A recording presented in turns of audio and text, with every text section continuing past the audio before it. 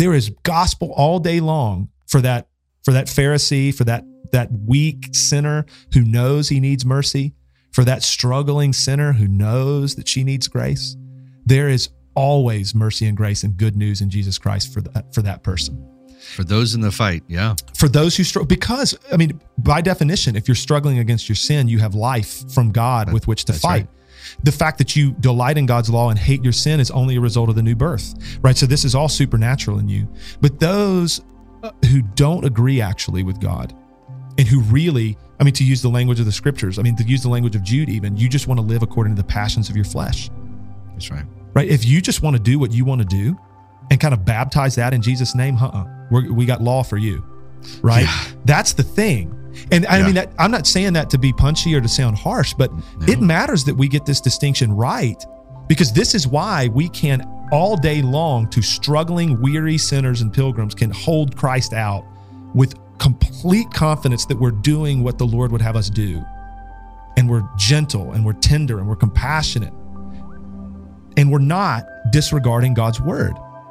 I want to be super clear on that. We are not disregarding God's word or God's law when we preach good news to weary pilgrims and to struggling sinners. We're doing what the Lord would have us do.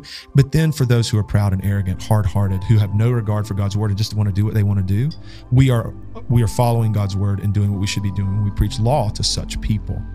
Yeah, this is James 1:22, the next section I'm coming to. Exactly. Therefore put away all filthiness and rampant wickedness and receive with meekness the implanted word which is able to save your souls. Right. That's law gospel right there. Brother, and even just the simple talk of the apostles like James and others, where like in James, there's all this partiality and there's just this lack of love for the marginalized, the weak, the outcasts, right, in the church.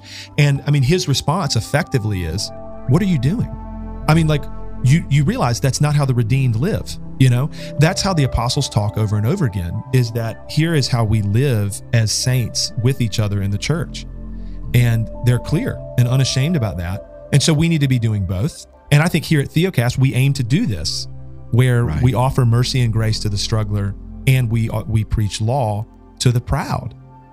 And again, to reiterate, the person that's wrestling with doubt, struggling against sin, is freaking out like, no, I haven't obeyed. I haven't done what I should. That's where we say, brother or sister, just consider Christ for you, you know?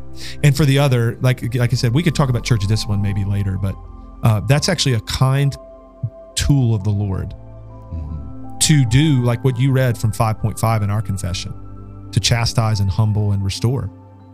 Because somebody needs to love you enough to tell you that you running off in disregard of the word of God and running off toward your own passions is going to ruin you.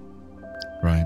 You know? Well, I think this goes back to our episode that we did on the purpose of the church. If you've not heard that, I encourage you to go to hear it, because the Father knows our weakness, and because of our weakness and our frailty, and often we fail to fight against our flesh, he uses the other brothers and sisters in Christ to build us up. There's two things that happens. He says in Hebrews, consider how to build one another up daily till you are hardened by the deceitfulness of sin. And when you are hardened by the deceitfulness of sin, Galatians 6:1, you need brothers to pull you out and sisters to pull you out. So what I love about the tenderness of our Father towards weak, frail, stumbling, cowardly, messed up Christians is he gives them the power of the gospel from page 1 to page end. And he gives the church as that constant reminder of when you fail to remember the gospel, your brothers are there to do it for you. And that's called the power of the local church. Amen. I mean, in the local church is the Lord's means of reminding us all the time of who he is and what he's done for us in Christ. And the local church is God's means to like literally be the hands and feet of God to run after us when we're headed off into sin. That's right. Thank you for listening.